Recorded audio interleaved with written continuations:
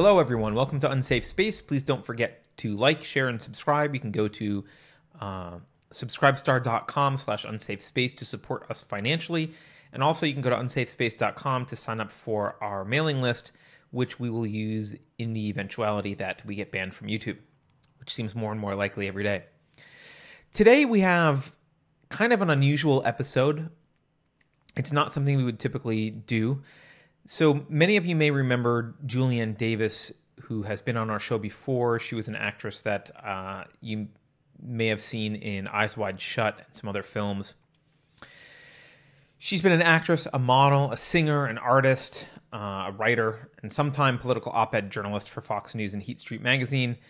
She came out as a conservative and a Trump supporter in 2016 and was since basically blacklisted, publicly ridiculed by Bill Maher and other pundits, and I think basically her career has changed majorly since then. Julianne and I have conversations offline, often, not a lot, but once in a while, and they usually devolve into a debate about the existence of God. Now, as many of you know, I'm an atheist. Carrie is a Christian, and this is not the kind of show I would normally have. I am not interested in pushing atheism on anyone. I've got a lot of respect for the Christian community and even some of the good that Christianity has done historically for humankind. So I'm not interested in trying to have stir up trouble. But this conversation may actually offend literally everyone, atheists and Christians alike. I don't know. But Julianne does not like that I'm an atheist. She really, likes to argue with me about this. And so she wanted to have a discussion in which we would have a conversation / debate about the existence of God and religion generally. Carrie joined us for this conversation for the first part, then she had to leave. So what you're about to watch is a conversation between the three of us. Carrie leaves about a third of the way through, maybe halfway through, and then Julianne and I continue, and we're just kind of without agenda talking about the existence of God. We'll see if people like it or if we lose subscribers as a result. But with that introduction, here you go. So I'm not actually even sure what this conversation is supposed to be about, because I think we actually have three different points of view represented here, because I'm an atheist. Yep. Carrie is a Christian in a more traditional. Carrie, I don't want to misrepresent your beliefs, but I believe you're not like there might be something that's controlling the universe. Like, no, there's the Christian God, and you're Christian. And Julianne is like, I think, Julianne, maybe you can I'll expand, but I don't think you're either one of those. Is that correct? If a gun was to my head, I would say I am a Christian. Yeah. Okay. I can quantify that if you want me to now. In that, I do believe that Jesus was divine in some way. Where I am not sure, and where I don't know that it matters, to me anyway, is, was he born of a virgin? I don't know. How can we ever know? Is he part of this thing called the Holy Trinity? I don't know, again, if it matters. I think he was divine. I absolutely believe in God. I believe that he has a direct connection to God. I believe that we all have souls that live forever. And wherever we live is dependent on what we do in our lives. Wherever our souls live forever is dependent on what we do in our lives. Okay. And so in that respect, the problem that I've had with Christianity is really the details of some of the dogma that I just find a little bit difficult sometimes, especially because of my experience, because I had a little bit of, I think I told you guys this. I was in a high school group after church because I had become a born again fundamentalist evangelical Christian as a kind of way of rebelling against my parents, which brought me up totally agnostic, not knowing anything about God whatsoever. And we had this conversation about the book of Genesis. And I was saying, yeah, but what about all the different stages of man? And, what about dinosaurs and, dinosaur bones? And this whole group just attacked me. And they said, how dare you say that? And, when man came on this earth, it was Adam and Eve, and dinosaur bones were put there by Satan in order to confuse us. And, Satan is working in your heart today. And that just, it was that was the moment. Would turn me off. Yeah. I was done. That was, The impetus for this conversation, though, I think is coming from you, Julianne, because although I was an evangelical atheist for a while, and actually before that, I was also a fundamentalist, more evangelical Christian. But I'm not really. I mean, I don't. Carrie, have I ever tried to convert you? I'm trying to convert people. I'm not yelling about atheism. No, you're not a religious atheist. There's a lot of religious atheists. Yeah, so I'm kind of I'm pretty laissez-faire with respect to that, partly because I think for two main reasons. One is it's futile normally to try and convince someone using arguments away from a fundamental belief. Like, it rarely happens. The few times I've had philosophic influence on anyone in my life has been through it's been a secondary effect. It's been just, they've been in my life watching me, and I haven't been trying to beat them over the head with anything, and they approach me and say, like, oh, I have questions about X, Y, and Z, and, like, that's the only time that's ever happened. I'm going to interrupt quickly. That happens Carrie, with Christianity, too. Can you put yourself in frame? Can you look at the frame? There you go. Thank you. Oh, okay, cool. It's not. It's a little bit cut off from the normal. Yeah, it's a bit weird because it's kind of wanting to be opposite from what you are. You know what I mean? You are, yeah. Okay, cool. I was going to say that's the same. That's been my experience with Christianity too. I don't really actively try to convert anyone, and anybody who's asked me about my beliefs or who has grown in their own beliefs who's in my life. The two times I can think of, it's people who were just, like you said, who were just around me, who loved me, who saw something in me and started asking about it because they were curious for themselves. Yeah. And then they had their own, it took off with them in its own way. It wasn't like me even trying to recruit or anything. I think the fundamental belief changing almost always starts, at least in my experience, it always starts from that place, from like a self-motivation place. So that's one of the reasons I don't do it too much. The other reason is I have come to have appreciation for what I will call, which I know you guys might not agree with, but what I will call the heuristically determined set of rules that seem to work pretty well for humanity that have been transmitted through myth in religion in a way that when we completely abandon it, we are often left with nothing, and atheists turn to, when they tear down the church, when atheists have torn down the church, it's left, they didn't put anything in its place, and it left people with either nihilism or worship of the state or just hedonism and a whole bunch of stuff that's more destructive than... Or Satanism.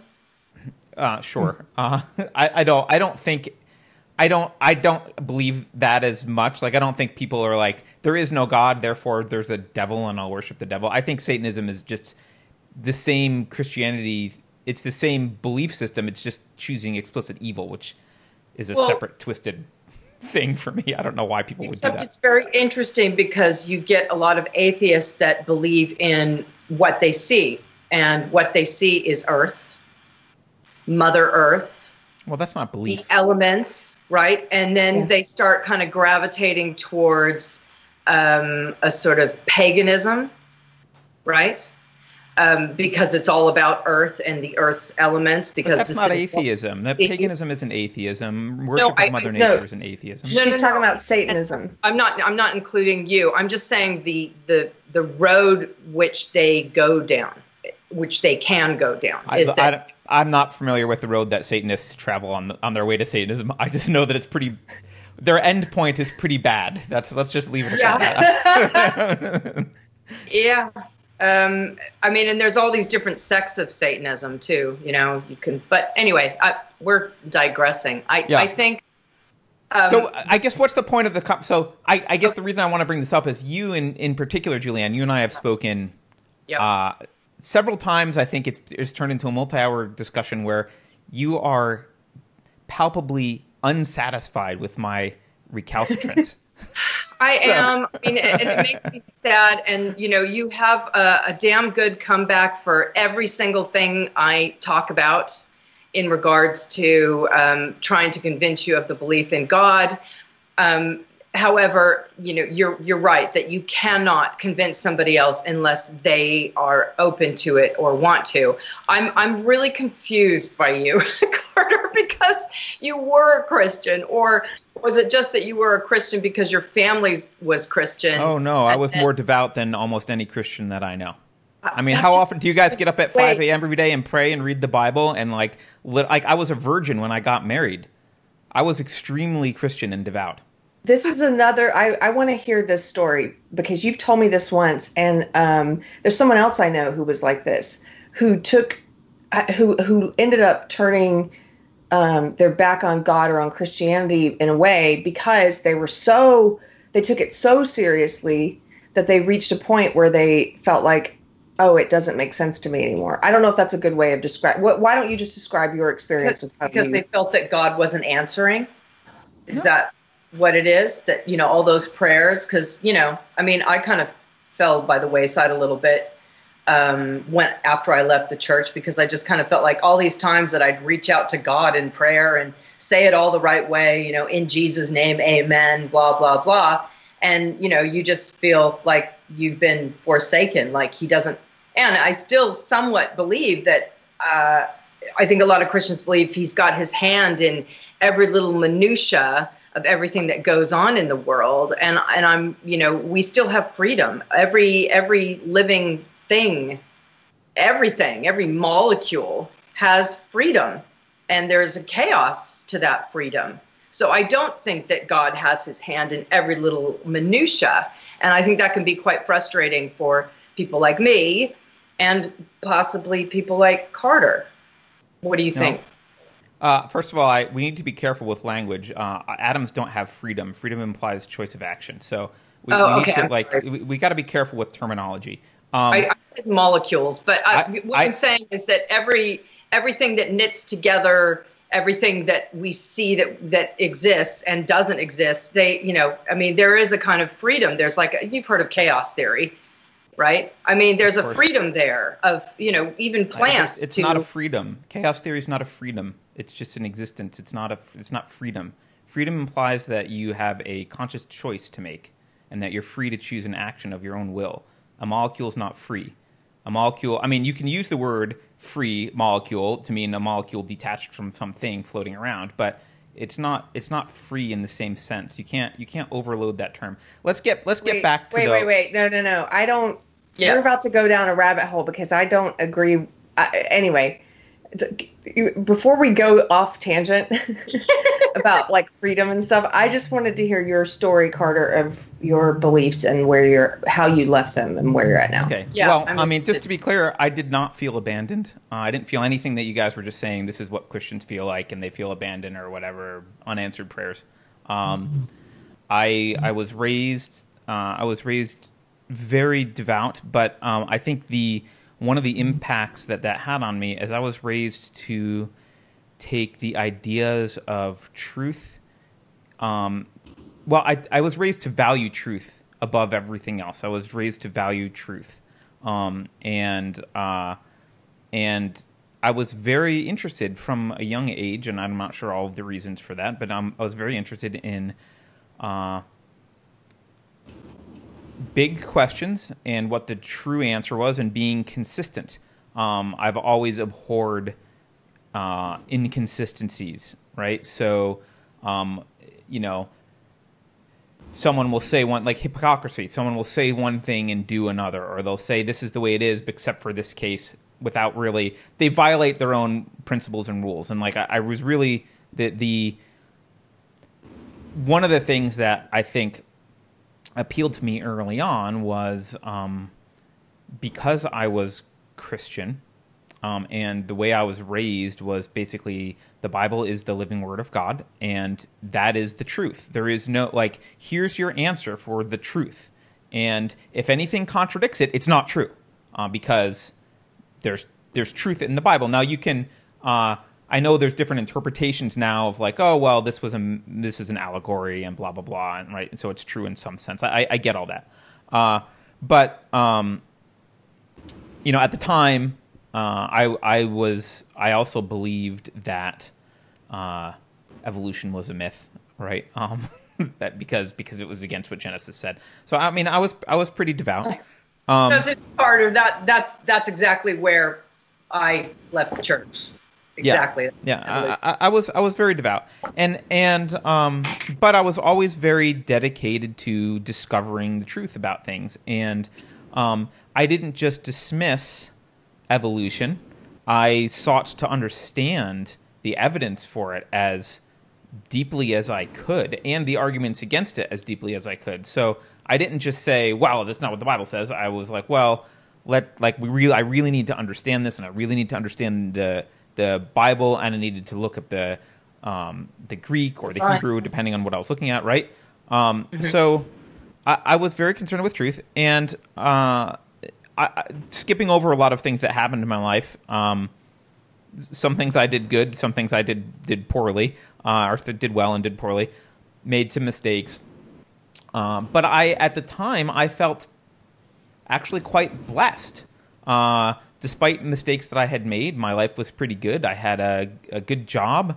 I was enjoying my job, and I was getting up. Like I said, I was getting up at 5 a.m. every morning, and praying. And God was a very real part of my life. And someone lent me a book. They lent me Atlas Shrugged, which is just a fiction book. It's not a big deal. But I started to read it, and about a third of the way through, I stopped because I had been taught to recognize teachings that were contrary to Scripture and to not consume them, because I was very concerned about corrupting my mind. Like, Satan will corrupt your mind, right? So, and I could see, it took me a little while to realize, like, oh, this woman is an atheist pretty explicitly. I forget when I noticed that in the book, but I was like, this is going to go down this atheist path, and I can't read this. Which is kind of funny, because I was such a devout Christian that I probably literally could have read nothing if I was that strict about what I could consume. But anyway. Can I just interject just super quick? Yeah. I think that is a real shame about Christianity and churches, because they teach this ideal of, okay, this is our belief system as Christians. This is the tunnel with which the very limiting tunnel with which you are to think, and you can't go outside that. In fact, you can't even question it. You can't even explore it. And my view on that is that God, because I believe in God, gave us a brain, and we should use our brains. Yeah. And shouldn't be afraid to use our brains to be able to explore things, right? I mean, if God created us in his image, okay, or her, or whatever I don't know. I can't call it his or her. It's stupid. Just don't call it Zer. We should be able to explore the hugeness of our brains. You know what I mean? To try and push ourselves and discover as much as we can while we're here on Earth. And that doesn't necessarily mean just because we're reading about something that it's, even if we disagree, or even if it might be, an evil thing, I think that knowledge, we should know about it. I agree. My version of Christianity is, I don't know, but my beliefs are that, like, consuming a wide variety of information is the way that I remain confident in what my beliefs are. And reading stuff, I have a friend who gave me a subscription, who's an atheist, who gave me a couple of the skeptic magazines, like this Atheist. I think it's, he wanted me to read some of that, and it's like I totally appreciate that. I didn't find it insulting. Right. Well, so I agree with both of you, obviously, but at the time, I was scared. Frankly, mm-hmm. I was scared of the book because I felt like my life was going really well, and I felt like I ought to have been abandoned by God, but wasn't. And so I was like, I need to, I need to be good. I can't flirt with the devil here. This is, I put the book down.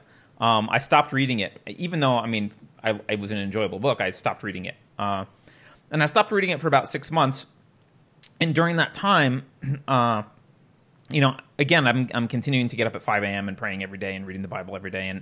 And during that time, I was really thinking about this in the back of my mind, like, because often Christianity has contradicting pieces of advice, right? There's contradicting pieces of advice. So sure. Another piece of advice New Testament and Old Testament, right? Sure, and another piece of advice that I had been given, I will summarize as, well, ultimately, evil is pretty impotent in the face of God, right? Like, evil's it's to be shunned and condemned, but not feared, because you have Jesus and God can triumph over evil. So, like that, the other half of that was, hey, it took me a while to get to this point, but I was thinking about it a lot, and because I had never put a book down like that before and not finished it, and I came to the conclusion that, oh, okay, well, this is just some stupid Russian lady from like the Soviet Union. Because I found out about her, I'm like, some kid comes over at 16 from the Soviet Union and wrote a book, and like, what, the words are too scary for me to read? Like, my faith can't be shaken by this. This is just stupid to think that my faith could be shaken. And I need to show that my faith can't be shaken. So I went back and I read the book. I finished the book. And the book itself is not, Atlas Shrugged is not a treatise. It's not an anti-Christian treatise at all. Right. And a lot of Christians really like Atlas Shrugged. Sure. Because it just talks about relying on yourself, your own, personal responsibility, all of that. Really, it's kind of like a conservative handbook in many ways. She hated conservatives, but sure. Anyway. But in the respect of personal responsibility is what I'm saying. Sure. In the respect of person. Sure. Right? But the problem was there were some interesting ideas. Philosophically, there were some interesting questions and ideas that she was challenging things that I held dear. And because I had decided, well, this woman can't, this stupid fiction book's not going to shake my faith. I'm going to read whatever she says and be able to destroy it. That book bothered me because there was a few questions that I'm like, I actually don't have a great answer. I don't know. Like, that seems interesting. And she seems very logical. She's very rational. Like, there's not like holes in her arguments that I can see very easily, but there must be. I just need to explore this more. And so I read every piece of nonfiction she ever wrote. I read everything that she wrote. And at the end of it, I had a conundrum because she made because I had been always very curious and devoted to truth. And by the way, devoted, I know atheists will think this is silly because I was a Christian, but I was devoted to logic. Like, I was very devoted to, like, logical contradictions cannot exist, right? She presented a real problem for me because I recognized that she had made some strong arguments. I could not counter those arguments at all. And like which arguments? She basically made arguments against. She made arguments about the nature of metaphysics and the epistemological value of reason, and God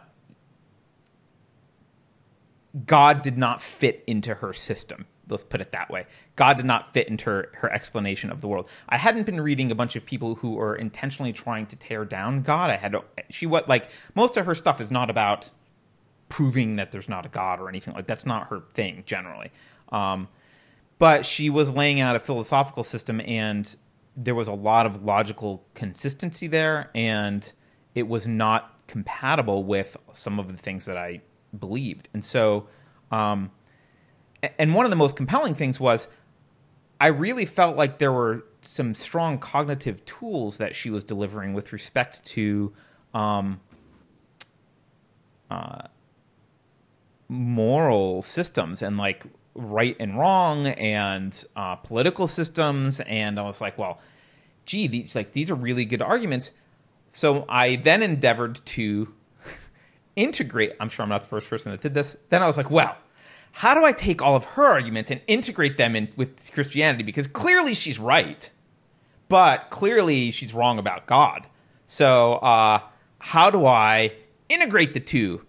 I'm going to integrate Christianity into objectivism. That's the name of her philosophy. So I'm going to integrate Christianity into objectivism. And so then I spent a while doing that, and I prayed about it a lot. And I remember, during those early morning sessions, like having some book of hers in one hand and the Bible in the other hand. I remember literally crying to God that like I was having trouble reconciling these things, and I didn't want to abandon him, but like, damn, this was really convincing.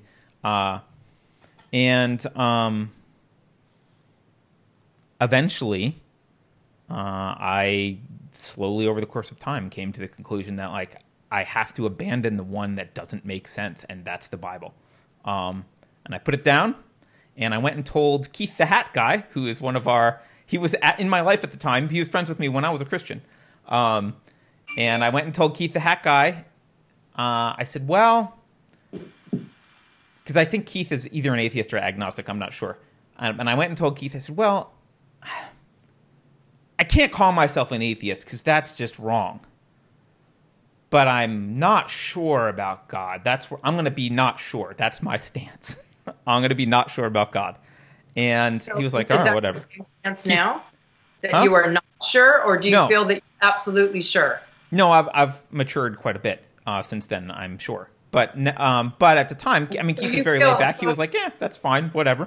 And so that was the genesis of all of this. I then read a lot more and other people, and now I've evolved. And then I went on a crusade. I went on an atheism crusade eventually. I was angry at God I wasn't angry at God because I didn't believe he existed, but I was angry at religion for a while. I ceased being angry about religion, and now I'm kind of where we started at the beginning of the conversation. Like, okay. I think there's some value there. It's not my thing. Wait, let me just, I just want to clarify this. So you're sure?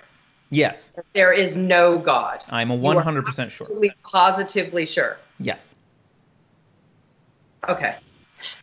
So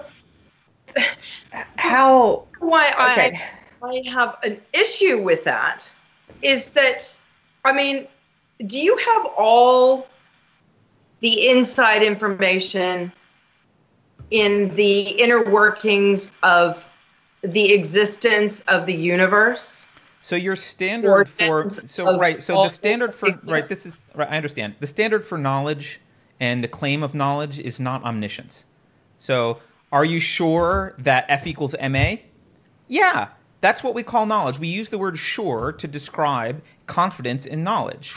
Like, we could all be, theoretically, you could argue that we could all be living in a matrix somewhere and none of this is real. Like, okay, but that is something that you dismiss out of hand as an arbitrary assertion because there's not evidence enough that rises to the level of knowledge. So are you sure that a green Martian isn't eating Pop-Tarts on the far side of the moon right now?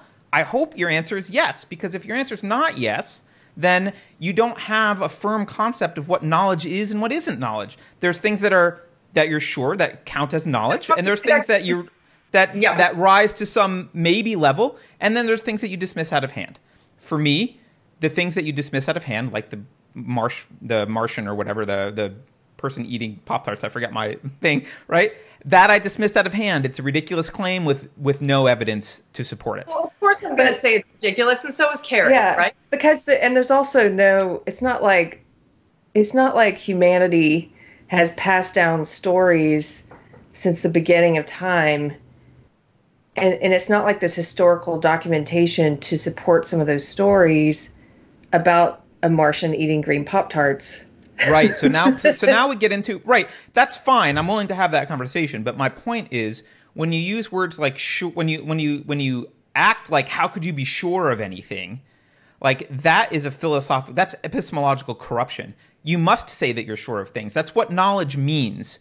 Like, if we are to have a conversation and you are sure that I understand your words, like, we need to, like, there's a thing of knowledge. Like, yes, this counts as knowledge. We're going to say we're sure of it. Of course. The standard can't be omniscience. Okay, on the level that humans are with what we think we know, yes, in that context, yes, we can say that we are sure. But that context is implicit in every word we utter and everything we always do. Yeah, it's not necessary to say that. Totally disagree with that. And I actually think... Wait, hold on. You disagree with what? Be insulting, but I just think that it's a little bit arrogant on the part of atheists to be that sure. Wait. Hold on. I'm not clear what you disagree with, because what I just said was the caveat that really we could all be living in a matrix or we're not really sure about anything. Like, that caveat is implicit in everything everyone says always. So I'm saying there's no need to carve that caveat out. We can use language like, I know this to be true. I know 2 + 2 is 4. Could that be false in some theoretical universe where we're actually in a matrix and they've constructed false mathematics and made things behave that way? I guess, but I still say I know, because... Funny you should mention math, because math is perfect. And I had this conversation with you. No, math is perfect. It's just that we, with our limited brain capacity, don't have the fullest understanding of all math, but math is perfect. 2 + 2 is always 4. It is always. How do you? So this is look. No, I agree with you. 2 + 2 is 4. Let me finish in regards to math. Okay. The thing is that when a lot of the world's scientists and philosophers, like the Stephen Hawkings of this world, they are doing these studies of reductionism. Now, I might get some of the phrasing wrong. I can't remember what came first, strands or strings. But basically, they took the molecule, the atom, and they kept reducing it down to strands, I believe it was, and then strings. And then they reduced that down even further. And what they ended up getting was just math. Like, there was no matter anymore. It was just math. That doesn't... that's all theory? It's all interpretation. If math is perfect, where did math come from? Are you saying that man made it up? That man, that we invented it? Because I'm going to call foul on that. I mean, no way did man invent something so perfect. We can't invent things that are perfect. Well, so man has a reasoning mind which functions through the use of logic, and the primary means through which what the means test that logic does is this consistent with? There's 2 tests. Is this statement consistent with the things I see in reality, and is this statement consistent with the thing with next our limited brain pan, with our limited understanding of reality? You could say that. Yeah, is it consistent with our limited understanding and our limited brains of how we perceive our reality? Sure. Okay, let me explain where math comes from. Every possible concept of math that could ever be derived, that we haven't yet derived and may never derive, all comes from the law of non-contradiction. It's just A is A. It's every rule is implicit. A triangle implicitly has Pythagorean's theorem built into it, right? Because all logic is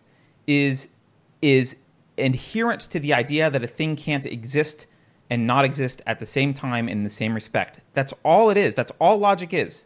It's just an internal consistency check, and then you can check externally whether it measures whether what you're proposing also matches what happens in reality. Obviously, as far as you can perceive, there's not even a discussion worth having in terms of what you can't perceive. We don't know. We can't perceive. It's a way. Obviously, as far as what we can perceive. And I'm saying to you, you can't throw that away. That's huge.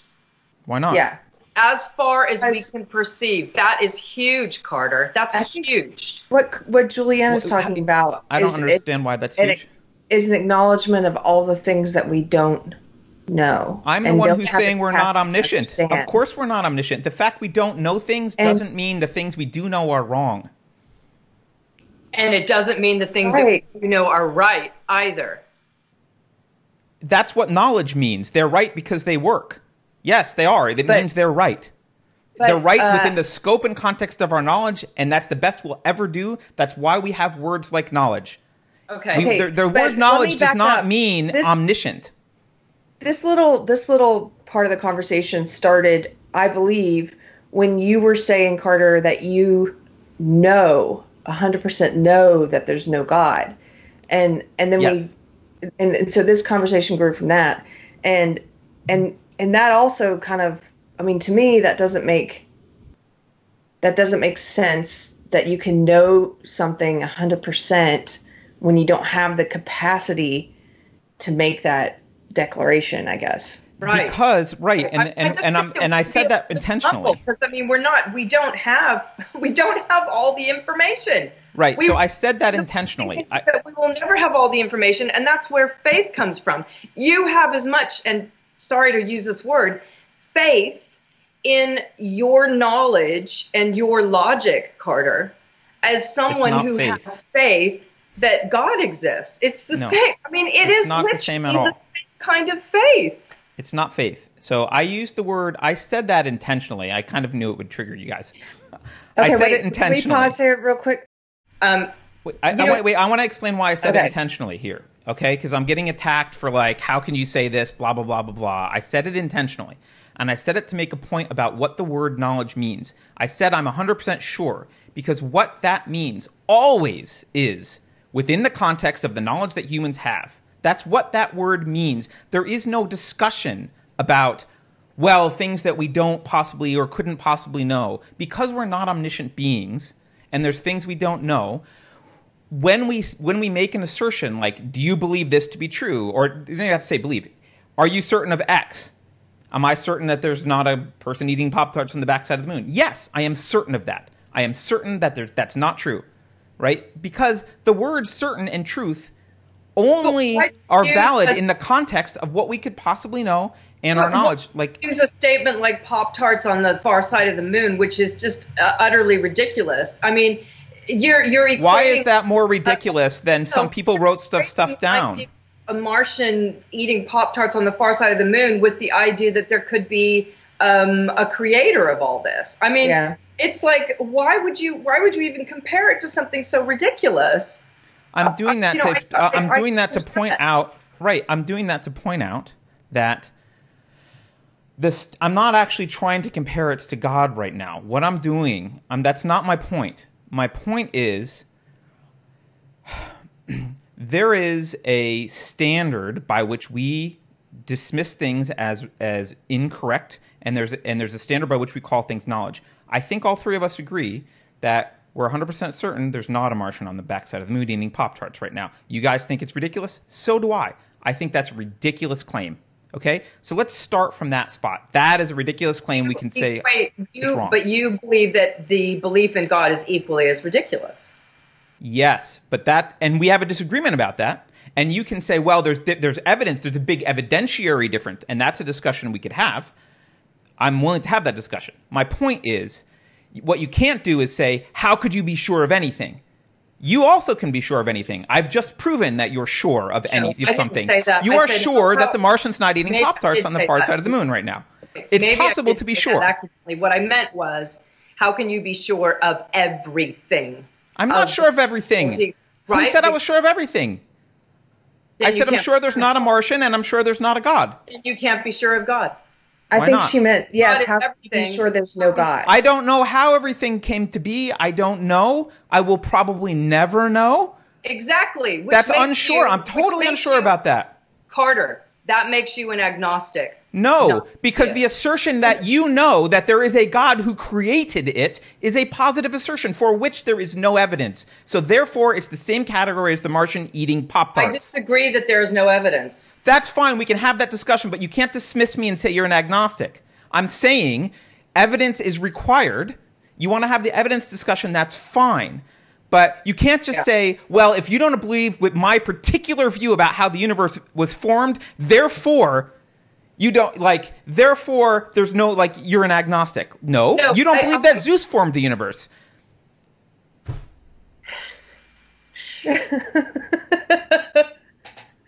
I think. Are you a Zeus agnostic? Is that what this discussion is? Dial it back a little bit since Carrie has to go for 20 minutes. I know. I have to go. I'm going to dial it back into one thing. The reason why I wanted to have this conversation, okay? The big, fat, huge reason why I wanted to have this conversation. And look, Carter.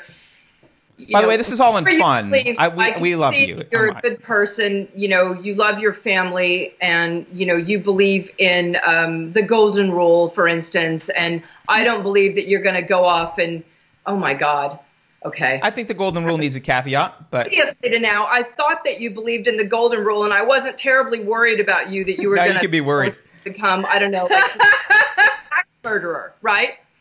Well, the golden rule is not the only thing preventing people from being axe murderers. So there's a caveat to the golden rule, but go ahead. What I'm saying, okay, the reason I wanted to discuss this and the reason I feel more than ever it's necessary to have a faith in something, in our Creator. And I'm saying that, you don't have to have this this tunnel vision, dogmatic belief in every single minutia of the Bible for me, okay? But the reason I'm saying that the idea of faith is important, and the idea that God exists, and the idea that we have souls, that we have actual souls that go on after these bodies die. The importance of that belief is that there are consequences to how we live our lives. Now, what's happened with Christianity, and the reason why I left, my fundamentalist church, and clearly the reason why you left the church and Christianity, Carter, is because the way they were equating fear was, fear to explore outside the dogma. Well, that's not why I left. I mean, I just explained why I left. Christianity has gone wrong in that respect, because and I'm not saying, the idea of God in general. I'm saying, humans in church with this book and the way they compartmentalize things, and they use this fear to say you can't even explore outside mentally. That kind of fear has turned people off, like you, like me, and like many others who are probably now atheists, especially a ton of Catholics. Oh my God. Yeah, but that's not. But Julianne, that's not why I left. I explained why I left. It wasn't because I was stuck. I was trying to evolve Christianity. No, I know, so I was willing to change it. I understand about the logic. I understand that. But that fear was an initial factor, because you were dealing with the logic. And because that fear kept me in Christianity longer than I would have been. Yeah. Okay, because you were told not to venture out, and you were afraid. But the fear that I think we should have has more to do with our souls and the eternity of our souls, right, and the health of our souls. And the thing is that if we were to ask the question, Hold on. You've said a lot of things. Can we slow down for a minute? Because you're going to go to places that I can't keep track of the conversation if we keep going. I got to slow down. Okay. We have gotten to this point in the conversation several times where you give up on trying to convince me that God actually exists, and you switch to an argument of consequences, where you say, well, it's necessary to believe because there's consequences if we don't believe. And I just want to check if that's what's happening, right? So we've had this conversation before, and it always ends up in this okay, Carter, fine, I can't convince you that he exists, but, or it or whatever, I can't convince you of that, but here's the consequences of not having faith and believing this stuff, and you switch to an argument from consequences, which is a logical fallacy, just to be clear, and that's where we are now. Is that correct? We have to believe because otherwise life would be unsufferable and there would be blah blah blah. And if we don't have souls, people will be commies. I don't know what it is, but that's the consequence. You're trying to scare me away. You're trying to back me into a belief. No. Based on I mean, I'm not. Look, I'm not. I don't want you to get all defensive, Carter. I'm not trying to pick on you. No. I volunteered for this conversation. I guess I'm just kind of concerned about the I mean, silly me. I'm concerned about the state of the whole world. I'm concerned about the state of all of humanity. Well, we share that, which is why we get along most of the time until we have conversations about topics. Especially in in the Western first world. Mm-hmm. What's been happening is that we've had this rise of atheism, of turning away from God and the church. And it has been that fear factor it's the fear factor and the minutia of the dogma that has really turned people off. And also the corruption within the church, like especially the Catholic Church and all the priests and the pedophilia and all that stuff. Obviously, I mean, huge, massive turnoff, right?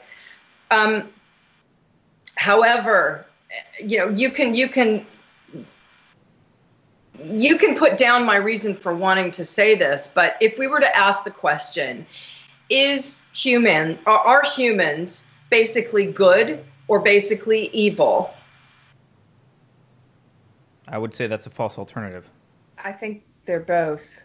I mean, I think we have the potential for both. And some people it's like that Solzhenitsyn quote about how the line dividing good and evil runs down the heart of every man. And he talks about how, like, after that, he's talking about how even the person who does the most evil, there remains a bit of good undiscovered in him. And even the person who lives in goodness and does mostly good, there remains an unearthed bit of evil in him. And I really believe that. And you can see, people who live primarily in one of those two places, but I think if we look internally, we're honest with ourselves, we can all admit that we have the potential for both. I see evil in me, just like I see good in me. This is one of the things I like about Jordan Peterson's interpretation of Christianity, is because he views the God-devil. I don't know if this is the entirety of his interpretation, but one of the things that he said is he views the God and devil dichotomy as a metaphor for what's actually happening in the hearts of everyone. And that this is a way to talk about what's going on in your own heart by anthropomorphizing those into, very powerful deities and having them duke it out and talk about what one has a drive for and what the other one has a drive for. And it helps you, it can help you conceptualize what's going on with your own internal dialogue and possibly choose the better path more often. I just find it interesting that somebody as bright as Jordan Peterson would actually refer to things about the Bible as if they had some validity. Whereas but I've said very clearly that I think there's all things that the Bible says and say it has no validity. I never said that, though. You're trying to paint me as someone who said that it has no validity. I've said that I believe that it is a heuristically derived method of transmitting. It's a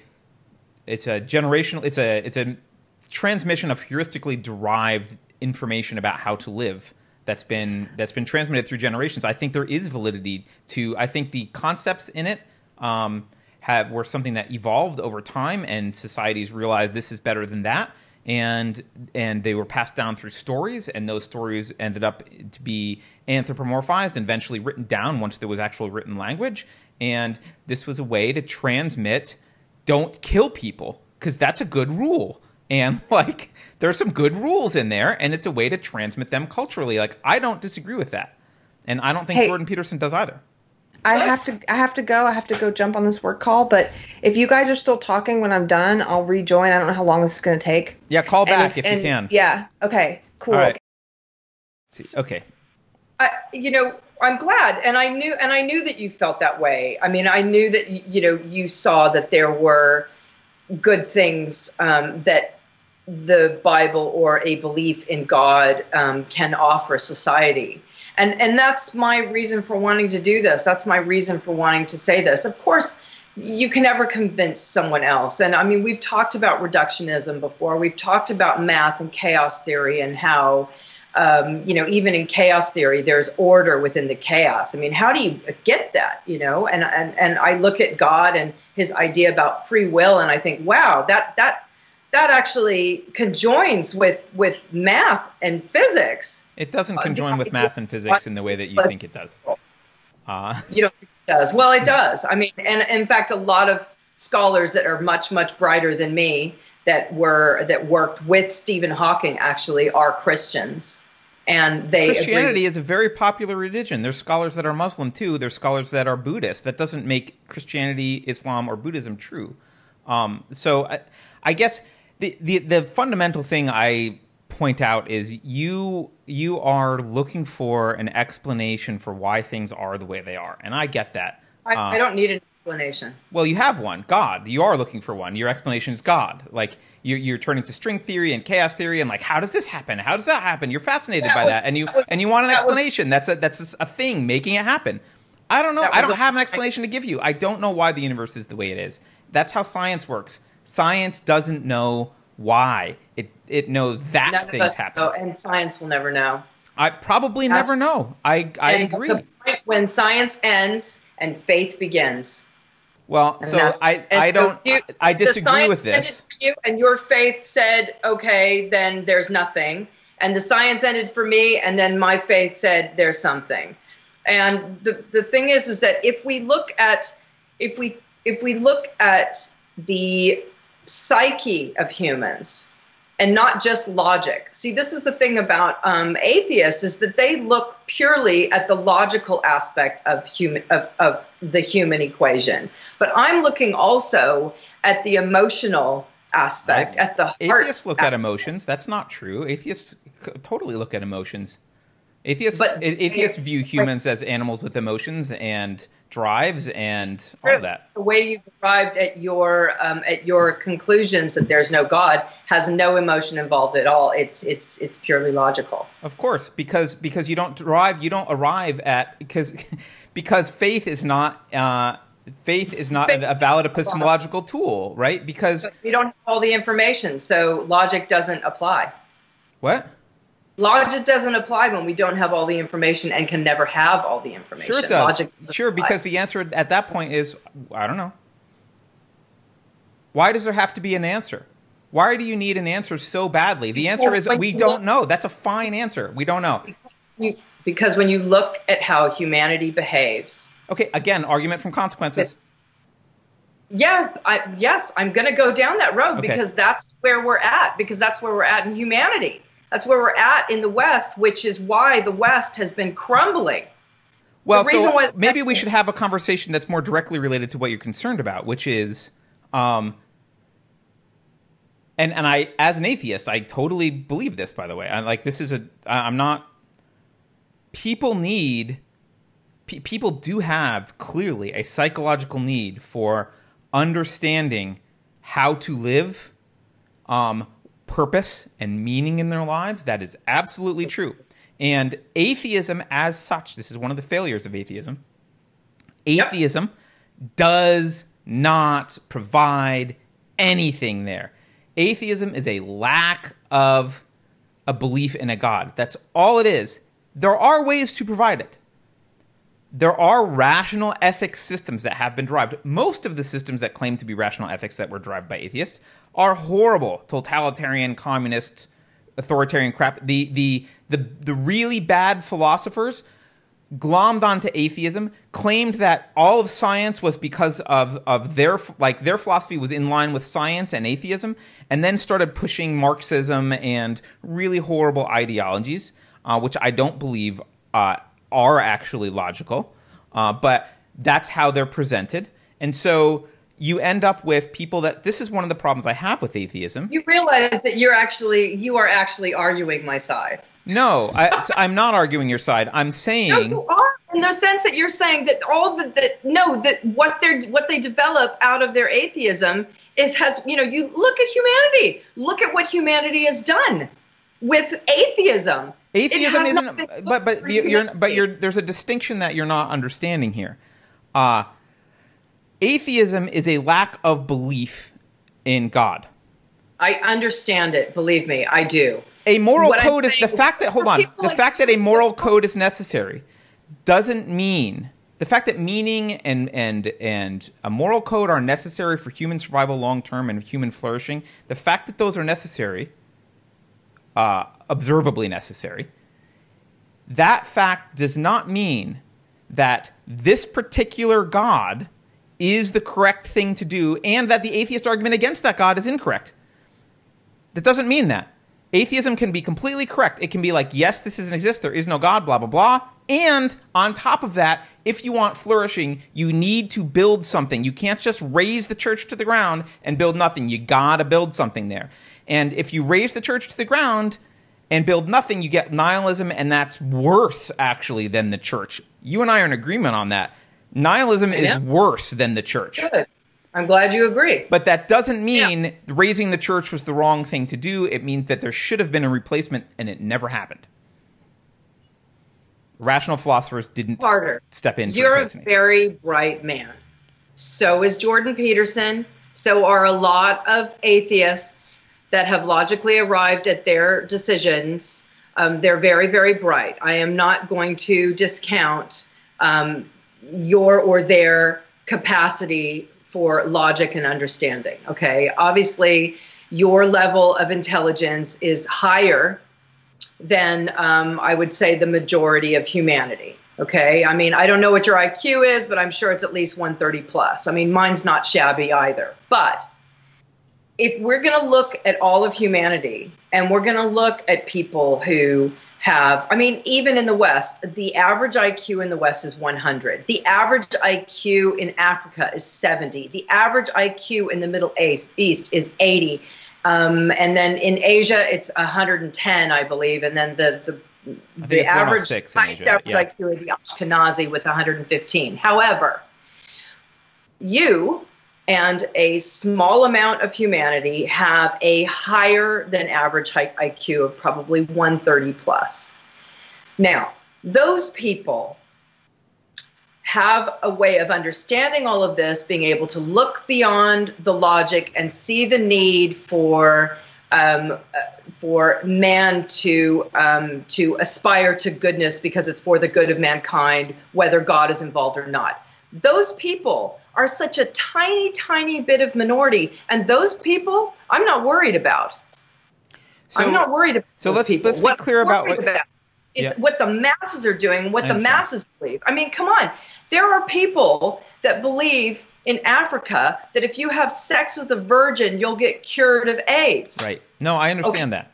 So there are people in Asia, even with their high IQ, that if you eat ground up rhino horn, that you're going to get a better hard on. Right? I mean, you get what I'm saying. There are a lot of humans in this world that are not as bright as you. So let's be clear, though. Let's be clear. And you're struggling with a valid problem, which is actually a problem that I've thought about, which is actually quite. I don't know the answer. There's a conundrum to solve here, but let's just be clear. What your argument is it doesn't matter if it's true. The masses need it because otherwise they descend into hedonistic, nihilistic chaos. Is that what's being said? I'm not saying that it doesn't matter if it's true because it needs to be true.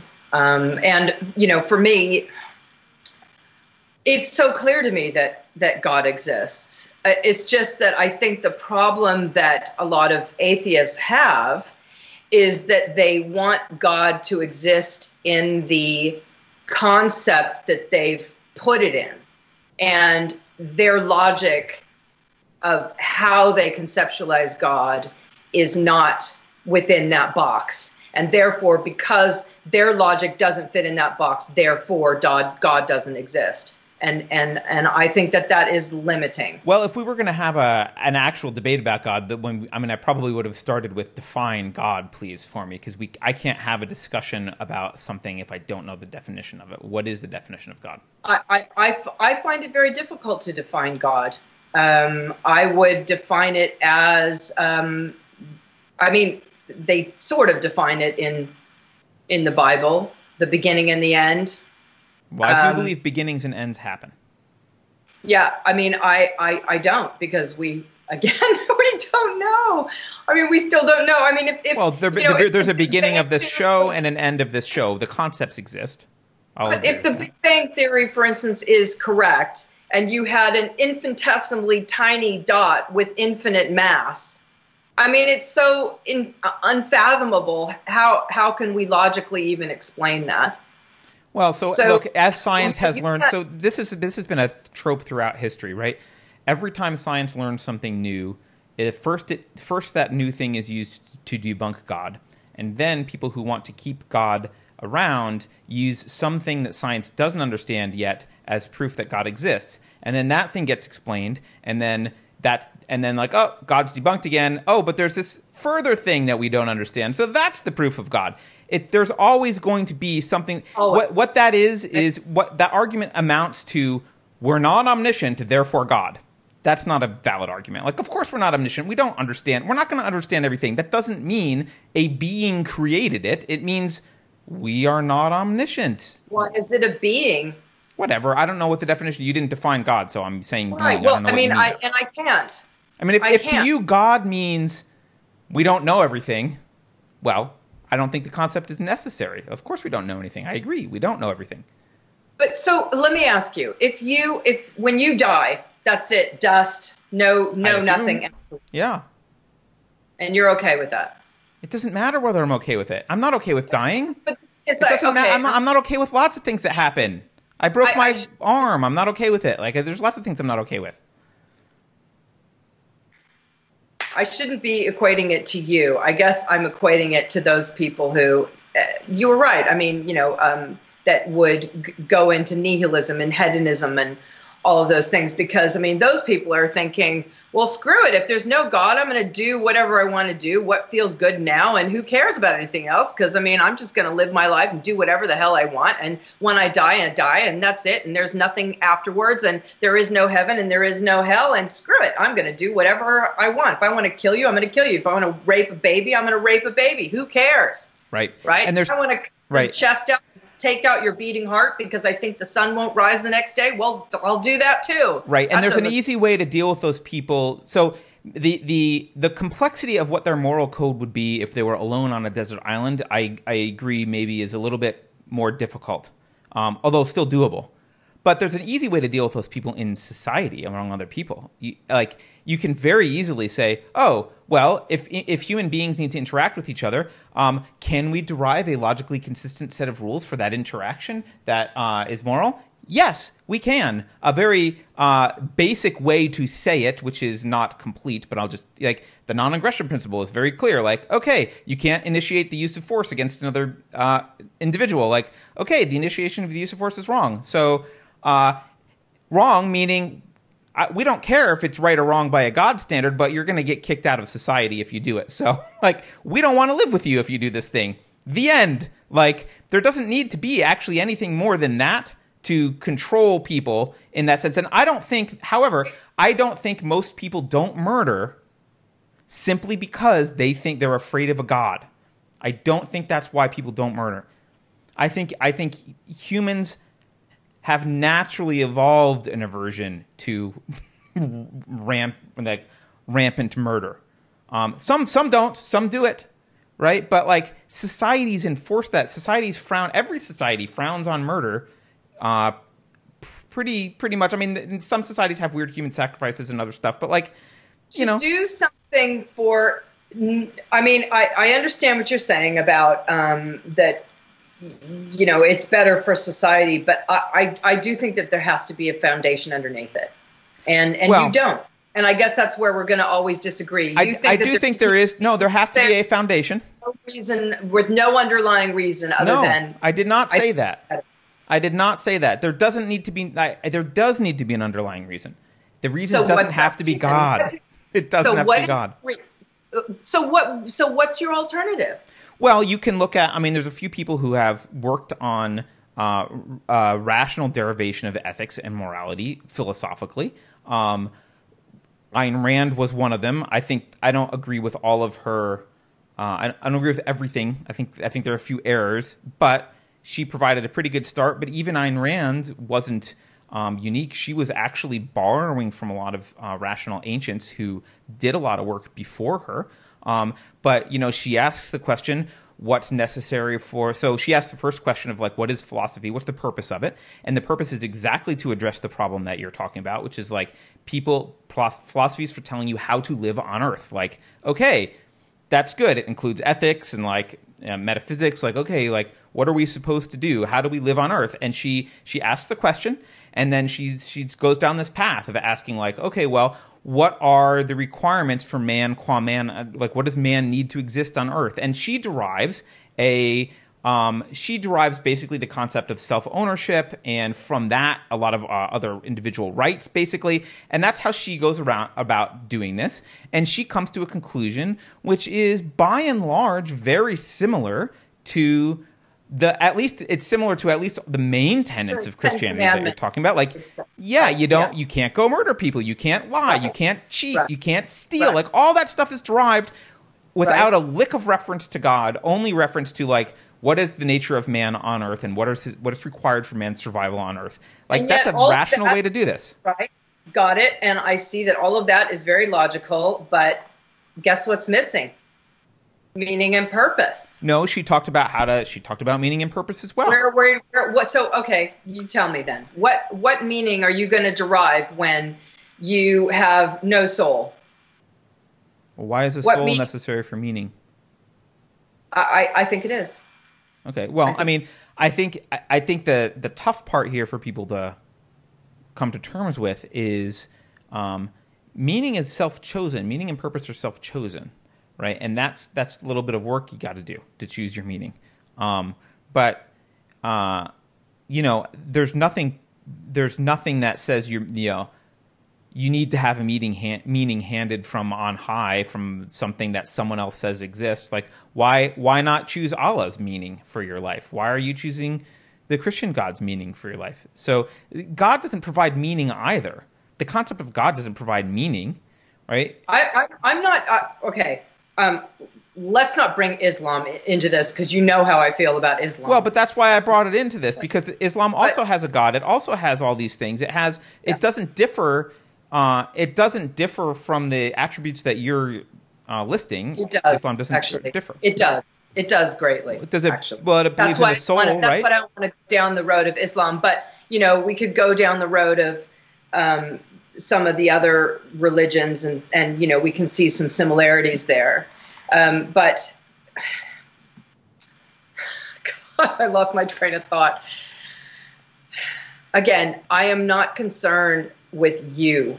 I am concerned I know. with the idea of where the masses are going to get their sense of meaning. By the way, and you and I are in agreement on that. I am concerned with that as well. And I think what's happened. Let me just describe what I think has happened and where the ball was dropped. I think, I've said before a lot of times that the philosophy departments in universities, that philosophers generally have been basically corrupt. They've been destroying philosophy for a century or more than a century. And so I think what needed to happen was one of the things that brought about the acceptance of, the Nietzscheism, like the acceptance of atheism generally, like one of the reasons that people started to accept that was because of the scientific revolution, because life around them, like science, was clearly paying off, and it's one of the things that allowed people to start to say, well, wait. No, but it's not paying off. It's so incomplete. In fact, the more we know, the more we realize we don't freaking know. Look at where you're sitting. Look at where you're sitting. You're sitting in a house in Los Angeles. I'm up in the Bay Area. We're having a conversation with video and audio, and we're recording it to broadcast later to the entire world. Science has paid off.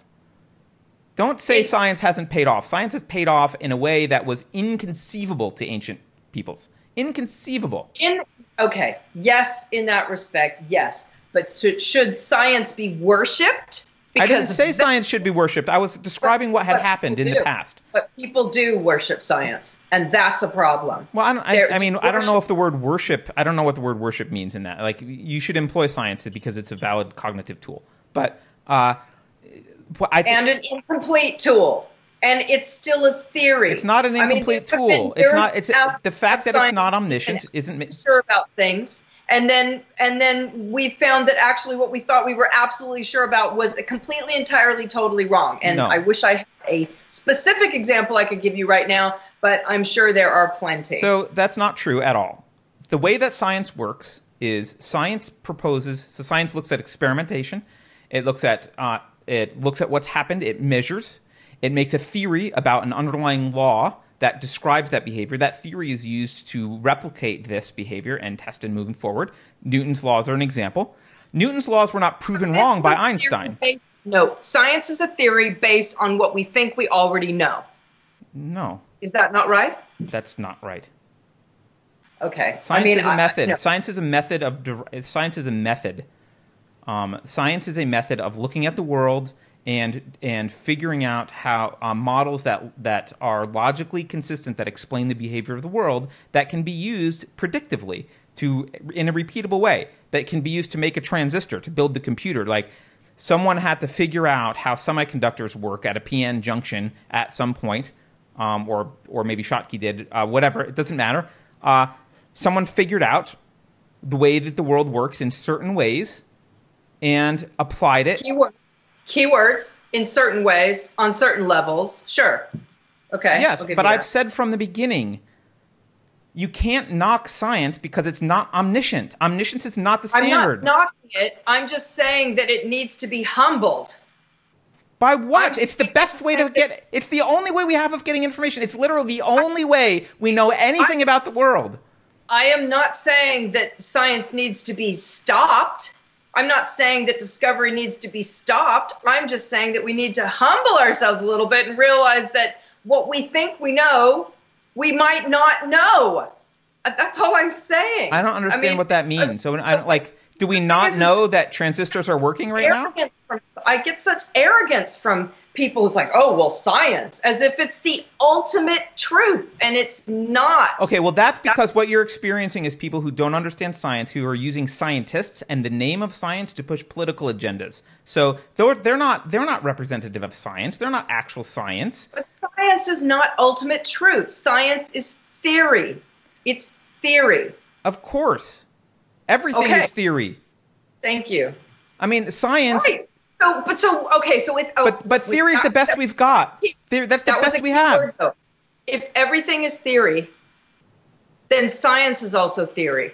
Faith is also theory. No. Non-belief in faith, a non-belief is also theory. It's all theory. You can't bring everything down. Like you're using semantic tricks to bring everything down. You're basically doing nihilism. What you just did was nihilism. No, I'm not. Everything's not nothing. Everything's not unknown. Everything's not a theory that's equally valid. Science is a method that works. It works, and we have proof that it works. We have proof that it works. This conversation is proof of how beautifully the scientific method has worked to get us some information about the world. It's not omniscient information. But it's some amount of information that turns out to be really freaking useful. And it's all we've got to go on. Nothing else. Rain dances didn't build the internet. Praying didn't build the internet. Belief in things didn't build the internet. None of these things built medicine, the internet, anything. Science science, the method of science, has massively allowed humans to thrive on this planet. Massively. Science is responsible for that. Now, not people who claim science, not scientists who claim that science is settled. That's never true. Science is never settled. From math, by the way. Right? What? Science comes from math. No.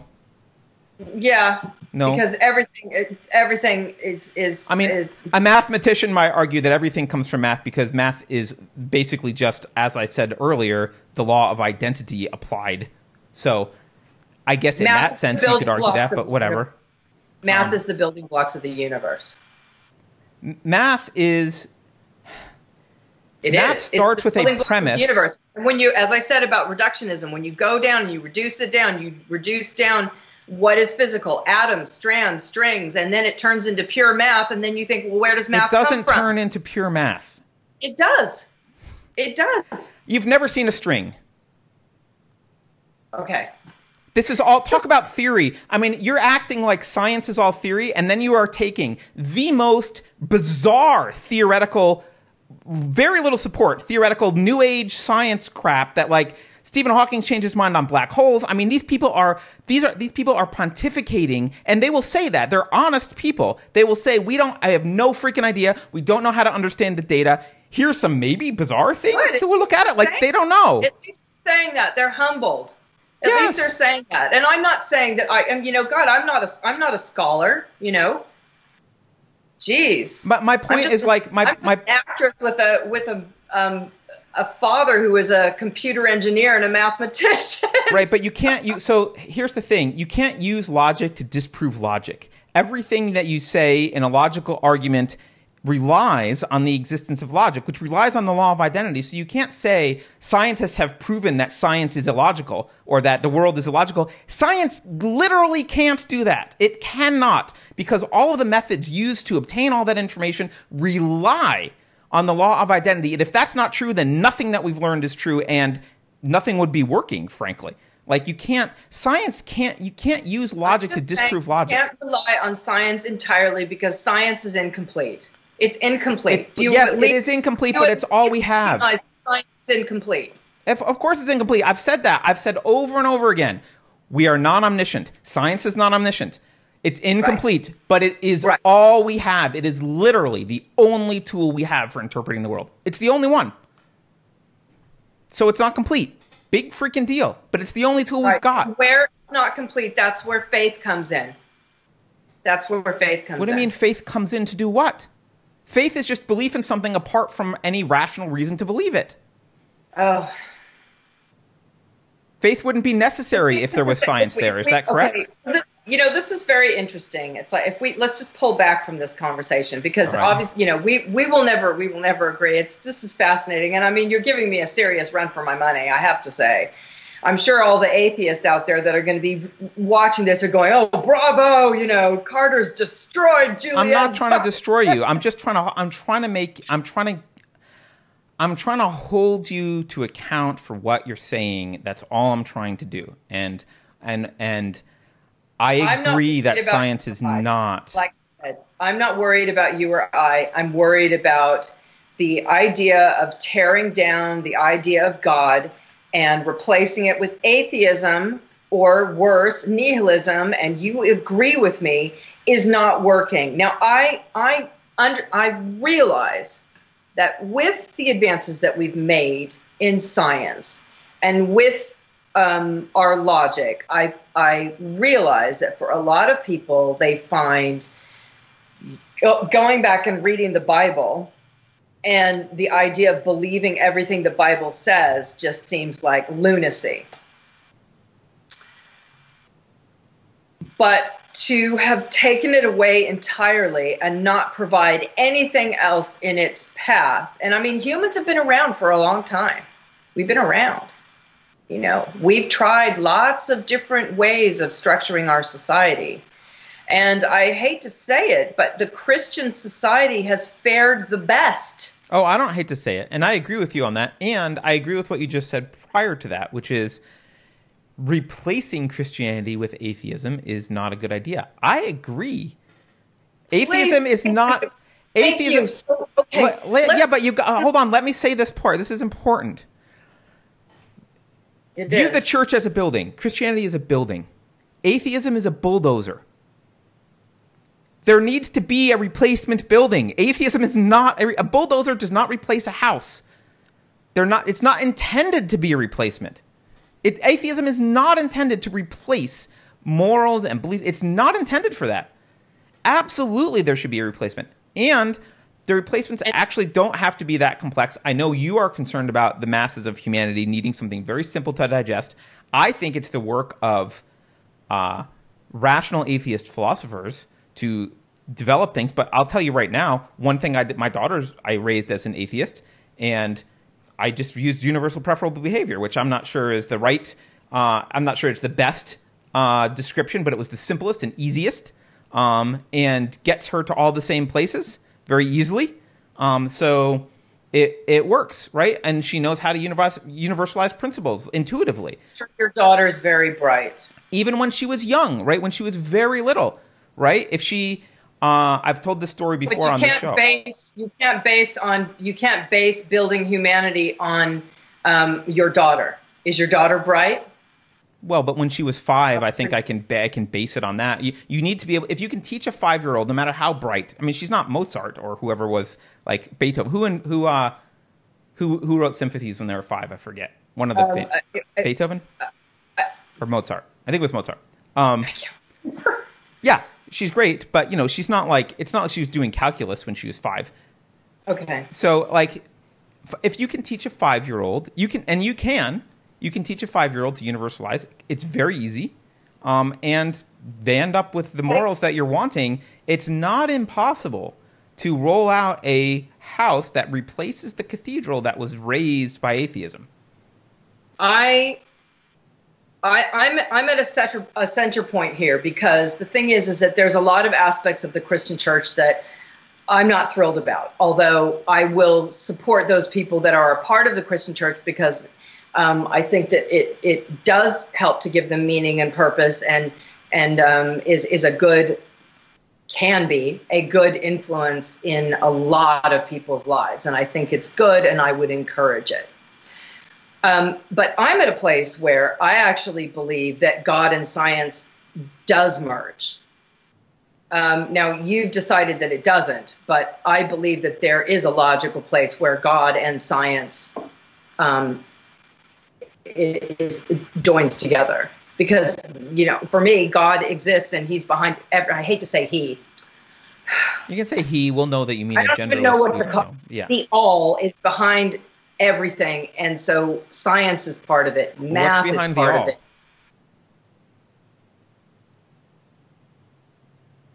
Well, then why can't that be your answer from the beginning? What's behind the all? It's God. God is the all. The all is God. And I have no way of I am truly humbled, because I have no way of logically explaining it. But I believe it to be true. And yes, I'm taking that leap of faith. If people want to accuse me of being an idiot for taking that leap of faith because of the various things that I see, like, as I explained to you about math, there was another incident I told you about where I met this biological science, and she was telling me about these cell structures that she came across. And she had said that with these cell structures, the way they function, she said, I don't know if you remember me telling you this, there is 100% utilization. So there was no evolution involved, because the thing is when you have evolution in what do you want to call it? Structures, animals, whatever, biological beings, that there is kind of junk DNA that has kind of just stayed there, that isn't utilized. And what she's saying in these certain cell structures, now, I think there is evolution. There obviously clearly has been evolution. But there are certain cell structures that are perfect, literally perfect, 100% utilization, totally perfectly intricately structured in the way the workings of the cell is. Now, I'm not a biological scientist, but I can understand that. I can understand what she's saying with that. And she said to me, I said, so does that mean that you believe in God then? And she said, well, I don't want to necessarily say that. She said, but there is no doubt in my mind, and there is no doubt in any biological scientist that has witnessed these particular cell structures. I wish I could name which cell structure she was talking about specifically, but I can't remember. She was saying they are absolutely 100% convinced that they were designed. Okay, I mean, look, I'm not a biologist. I don't know the cell structures, but if that's true, and I have no reason to believe that she would lie to me, and I would, you know what, on our next conversation, I'm going to search out these cell structures, and I'm going to... It doesn't matter what the cell structures are, because at the end of the day, it's not proof that there's a God. The fact that a bunch of biologists don't know how to explain perfect cell structures is not proof of a God. It means there's something cool in nature that they think is neat that doesn't seem to go. It doesn't seem to be coherent with evolutionary science. I asked her that. I asked her that. I said, she's not God. She's not omniscient. You can't just say I asked a scientist and she thinks there's a God. That's not an argument. It doesn't matter what she thinks. The correct scientific interpretation of that is, here's a cool thing. We don't understand how it evolved or how it came into existence. Let's study it further. Not, therefore, Allah or God or being or anything. That's not how science works. No, she didn't say that. She didn't say that. I jumped to that conclusion, and she didn't accept the idea that there was God. But she did say that there's no way that this could naturally occur in nature. She said that. That she understands. She said there is no way on Earth. She said there's no way in the universe that this particular cell structure and the way it functions and its 100% utilization could possibly have evolved or arrived given nature. She said it's impossible. It is designed. I can't tell you how emphatic she was. It was absolutely designed. So that opens up a whole other series of questions. If it was designed, well, who or what designed it? So look, so that can go into a whole thing. If you wanted to really just explained to me. So are we here? Were we just designed? Are we kind of like some sort of human alien hybrid that was designed by aliens, and and they designed some of these cell structures, and they and then over time some of these cell structures mutated, et cetera, blah blah blah, right? But then it still poses the same question. If you had these, super intelligent aliens that came down to Earth and did all this, well, who designed them? Where are you gonna end with this? Why do you have to have a designer for the aliens? I don't understand. Anyway, look. Here's the thing. So you've explained to me that rightly, science is not omniscient. Science doesn't know everything, right? In fact, you pushed back on knowing things generally. And we agree on that. Right? You pushed back on this. Yes. I agree it's not omniscient. I do think you can use the word know, that you know things. In some aspects, yes. I agree with that. So I'll correct a scientist on something that I don't even... I'll use philosophy to correct a scientist. She does not know it was designed. She knows that it doesn't fit the models of evolution as we understand them, and it's an unexplained, really cool thing. That's the limit of her knowledge. I don't need to be a biologist. Based on what you're saying, I don't need to be a biologist to tell you that. The limit of her knowledge is this doesn't fit all the models that I know for how cells could come into being. It is an anomaly. I don't understand it. I can posit that it was designed. I could posit that it wasn't designed. I could posit that it sprung into being from quantum mechanics randomly. I don't know, right? But the proper thing to do is to categorize this as an unexplained anomaly that needs further investigation and might eventually change our understanding of evolution or other things, or could lead to aliens. Maybe we'll find out that aliens were on the planet and they designed stuff. Or God. It can't lead to God. Can you say it? Can you see? You can't even say it. Well, because you haven't defined God. You haven't defined God. I can't say it could lead to blah, blah, blah. What's God? You haven't defined it. Well, I can't say it could lead to an undefined thing that you, who are a proponent of God, can't even define. The ultimate beginning of everything, the creator that is behind everything, the thing that I don't know if there is a creator behind everything. Neither does the scientist. You don't either. Right. Which makes you not an atheist. It makes you an agnostic. I would feel so much more comfortable if you could at least say that you're agnostic. No, I'm not, because I do not believe there is a creator. I think that is wrong. I think it's false to say that there's a creator. It's false to say that there's a creator. Because there's not evidence. There's not enough evidence that rises to the level where I would consider it knowledge. And I could say the same thing. There's not enough evidence to say that there absolutely is no God. Well, and but you can't. But that's the proof. No, no, because the positive. You're making a positive claim about reality. That's not how proof works. You know this, right? I can just say, like, well, prove that the Martian doesn't exist eating Pop-Tarts on the dark side of the moon, and you, like, that's not how, you don't have to prove the negative. You don't have to prove the negative. I am not disputing that there are unknown phenomenon, that there are things we can't explain, that there's mysteries of the universe we can't explain. Yeah. There may be mysteries of the universe science can never explain. What I am arguing with is that there is some sort of being that created everything, and that you know this to be true, and that I'm supposed to accept it at least as a possibility. Yeah. I don't even accept it as a possibility. Shall I say no? I'm not going to say no, and I'm humble enough to say that I don't know. Wait, you don't know what?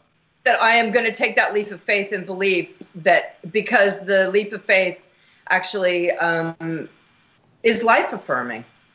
It's life affirming to have that leap of faith. I understand that there's psychological value in it for you, but and that's I believe that there are things in this world that when I just am quiet and observe, and I've talked about this before, there are things that are unexplainable, like beauty and truth and love. Well, I the fact that they exist at all, and I know you've tried to logically explain all of those things, but I don't. It doesn't matter if they're explainable. I don't believe those things cover it in its entirety. And, it doesn't matter. They don't have to be explainable. Even if beauty, even if love was not explainable at all, which I do think it is explainable, probably evolutionarily, although I'm not an expert. It doesn't matter. It doesn't have to be explainable. God does not mean, like, unexplained things don't mean God. I think the things that you seek to, I mean, you can tell me, okay, I can explain love, I can explain beauty, I can explain truth, all of those things. But the way that you logically explain those things, I believe, limit them to what they actually really are, which are transcendent, and God is transcendent. And getting back to the house that atheism and science has bulldozed, I believe that we can reach a point where we don't have to accept, there's a middle point. There's a middle point. I wish that atheism hadn't destroyed the entire freaking house. Maybe atheism could ask some questions that destroyed, I don't know, part of the roof and a wall or two. And we can then move forward and build something that has the idea of there being a God, which helps a lot of humanity have a sense of meaning and purpose, and helps them to look at the world with a way that is not nihilistic, like, oh, this is all there is, this is all we are, this life is all there is, there isn't anything more. But look at life like, man, look at this amazing existence. Look at this, that there's something so wonderful and beautiful and truthful and full of love that is behind it all. And it gives us a sense of, it gives us that sense of meaning. It gives us that sense of purpose. And I'm getting all emotional. And I really think that we need that. I think humans desperately need that. And that is, it couldn't be more clear when you see what's happening in the West, and you see the nihilism, and you see the darkness. You see it. But we agree that humans need... Yeah, big time. Yeah, I agree that humans need purpose, but your description of when you get emotional and you look out at the world and the beauty in it,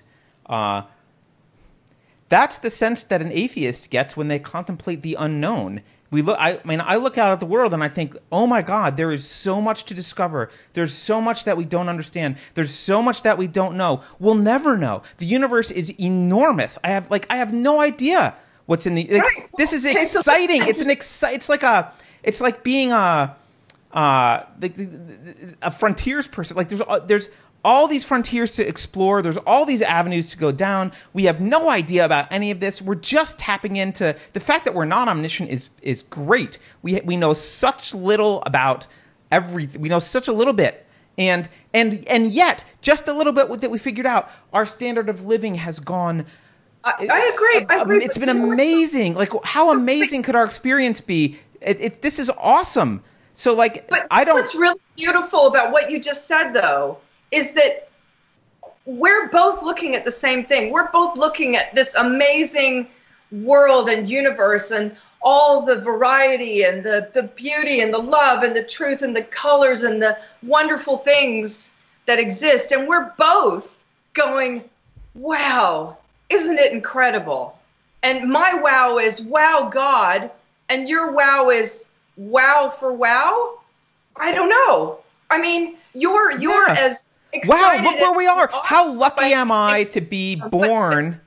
Look, how lucky am I to be born at this time in this spot? Like, and how lucky I am to be human, who can look at the stars and even ask these questions and contemplate. Like, that is an amazing amount of luck. And I'm grateful for that amount of luck. But it's not. I don't need. But is it comfortable for you to be able to look at all of that and say, wow, and then say, oh, there's no reason for any of this? There's no intelligence behind any of this? Why does there need to be reason and intelligence? I have reason and intelligence. I'm excited for my life and my loved ones and the people around me and humanity. Like, why do I need some other intelligence to have put Mercury where it is? Who cares? I don't care. There doesn't need to be an intelligence for me to be in awe of the universe and have love for humanity and what we've achieved and feel lucky about the fact that we're here and can contemplate these things and can look at the stars and can learn about microbiology and develop cures to things and all the cool things humans can do, have conversations on the internet.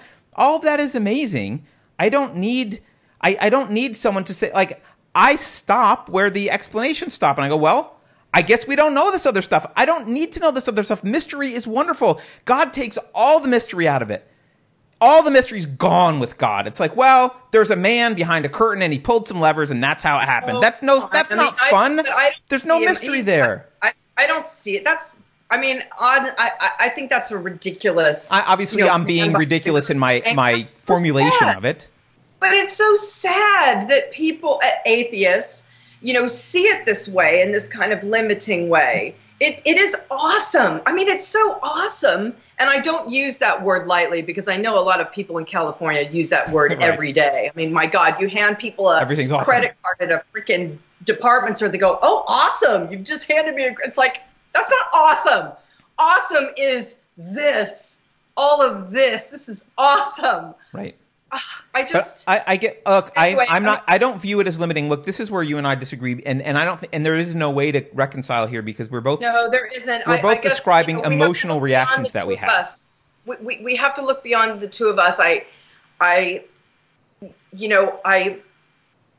hope for things. I guess I am a bit of an idealist. I hope for things for humanity. I want more people to find. To find their meaning and purpose. And I think that to have this belief that there is something behind the nothing, that there's some reason that all of this is here. There's some reason that we have all this and that we're able to discover things, all of those things, that there's something behind that nothing. Well, there's more science. Like every layer, there's more layers of the universe. There's always something more. We know so little. There's always more to discover. That's great about being non-omniscient. There's a lot we don't know, and there will always be something to discover. God is omniscient. What? God is omniscient. God is omniscient. Well, I mean, that's boring. Well, no, it's not. I mean, we were just saying how can that be boring? How can that be boring? How can you even? I mean, so wait a minute. Wait. We're defining God now. God is a being that's omniscient. Is God omnipotent as well? Yes. So omniscient and omnipotent. Yes. Okay. So I mean, how do you get around? You're proposing a concept. How do you get around basic logical contradictions with that? You don't care about the logical contradictions that are inherent in those statements? Logical contradictions on things that are in a Bible that is full of detailed dogma. No, I'm not. I'm basing them on omniscience and omnipotence, which cannot exist in a being. But God isn't a being. It's beyond that. It doesn't matter. Beyond. It's some entity, whatever you're saying, and that we need a concept for it. I don't care if it's called a being, but if one's omnipotent, I mean, there's what was the philosopher that asked this? But can't we at least admit that it's unfathomable for us with our limited brains? I mean, we have a limited brain. But you're just making up a story that's unfathomable. I could make up a story that's unfathomable and saying, look how unfathomable it is. You must believe it. It's unfathomable. You just can't fathom it. Anyone can make that up. I could make up any story about any kind of entity with any kind of existence that's unfathomable, that is contradictory, and I can point to the logical contradictions as proof that you just can't understand because it's unfathomable. That's not an argument. It's logical contradictions based on what you think you know, or what you think has already been. I would do this. That would be my argument back to you. By man with their limited intelligence and their limited information. Again, you're making an arbitrary. We have limited information. We have limited intelligence. That's the realm that we can have discussions within that realm. We can only have discussions about things we know. What you're saying is, I, Julianne, am making a claim about something that is both unknowable and outside of your ability to critique it in any way, and you must agree with this claim. That's tyranny. And I'm humbled by it. I'm humbled by it, and for me, that is where God lives. I understand, but to ask other people to accept that is authoritarian in some sense. You get that, right? I'm not. Yeah. Okay. Look. To demand that people accept it, no. Obviously, that's not that's not going to work.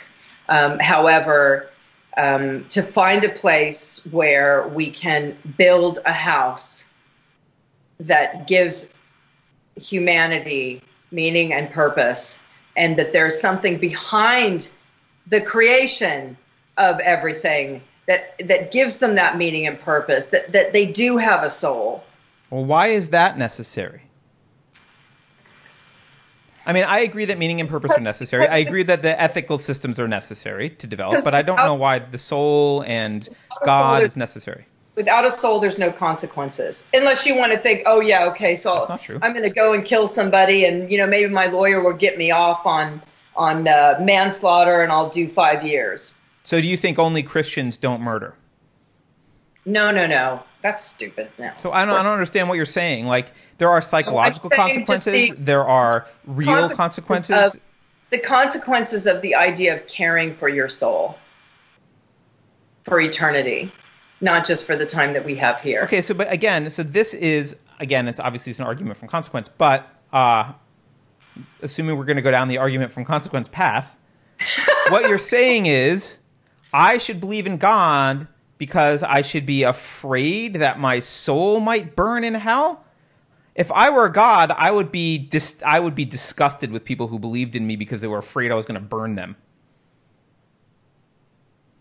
That sounds really bad the way you put it. Sounds really bad the way you just put it. That's how you put it. And if I were a God, I would reject that kind of worship. I would say, that's gross. You're only not murdering people because you think I'm going to burn you for all eternity? What the hell kind of a horrible person are you? You can't think of any other reasons not to murder? Leave me out of this. That would be my response if I was God. Okay. You've taken that response and turned it into its most base in that respect, which is the reason why people have been rejecting it. But what I'm saying is that, and you have this idea about, ethics and morality based on, well, I don't know what it's based on because you don't believe in God. It's based on reality. It's based on what's required for man's existence and happiness and flourishing on Earth. It's based on reality and logic. Right. What I'm saying is that you came to this conclusion about like, oh, okay, so the only reason I'm caring for my soul is because God will burn me in hell. No. The reason I'm caring for my soul is because my soul lives on, and I wouldn't want to be in a bad place forever and ever. Therefore, I would want to care for my soul that nurtures my soul, that is part of the good aspects of the universe. Let me ask you this. Do you believe in good and evil? Yeah, of course. So you believe true evil exists? I mean, I don't know what true evil means. I think there are deeds that are evil. I think there are people who are more often evil than not. Yeah, certainly. What's, if you're dealing with people that are not supremely logical as you are, to kind of go down this road of these, what you said, you think that God would think it would be horrible if we were saying, well, if you don't do this, I'm going to burn your soul in hell forever. But I hate to say it, there are some people that don't have your same sense of logic that maybe they do need that. Maybe they do need to think, oh my God, I'm going to burn in hell forever. And maybe that will get them on the road of thinking, well, not only do I not want to burn in hell forever, but I also would like to embrace the good things of the universe. And my soul will hopefully be in a good place and realize all the beauty and love and the awesomeness and the truth and the eternity of all the wondrous good in the world. And so now we're getting into an interesting question about basically what you're asking about is a political system. You're basically asking a question from an elitist perspective, and I don't mean in a bad way. I mean, like, look, there's a lot of people who struggle to tie their shoes in the morning. How do we manage a world in which... I know, it sounds really bad. It's not like I'm not trying to be this super... I'm no, like I said, I'm no scholar. No, I'm not accusing you of it. I just mean, like, that's the conversation we're having now, which is basically how do you get the masses to behave? And I do think it's important to have a discussion about that, and I do think it's important to come up with ways to communicate morality and healthy psychology to the masses. And I don't think it's impossible. I don't think it requires a huge IQ. I think it's synonymous also with meaning and purpose. Sure. And soul, and the idea of a soul. I don't think the idea of a soul is necessary, but meaning, purpose, I'll get behind. I mean, if we look at our bodies and we look at, like, here's my situation. When I was younger, I was more beautiful, and and then I look as I'm aging and I'm getting older and things are dropping, and I'm just thinking, damn, is this all there is? And I'm just going to be this old woman with aches and pains and boobs down to my waist. And you know what I mean? And you kind of look at that if you're thinking, if this is all there is, just this, and that's it, man. Well, it's one of the reasons people have children. Because it's one of the reasons people have children. It's why our species procreates. I'm going to die, and things have already started to droop on me, I guess, or whatever. I don't know. I'm flabbier than I used to be and getting older. And yeah. But that's why I have a child and maybe more at some point. So, yeah, I wish I'd had them. But I don't envy you for, like, I know that's a tough situation to be in, but the truth is, like, yeah, this is all there is. My point is not just, my situation. That sounds really superficial. I'm just saying that if we're looking at the sum total of who we are by just, like, the fact that we're here, this is our physicality, and that we don't have a soul that is transcendent from all of this,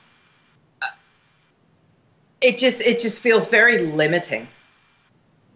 But I guess, I don't know, maybe I don't know if it's because I'm a female, maybe I'm looking at things from, not solely a logical standpoint, but also an emotional and a heartfelt standpoint and a soulful standpoint. Well, look, I mean, here's the thing. I know a lot of people feel like God needs to exist.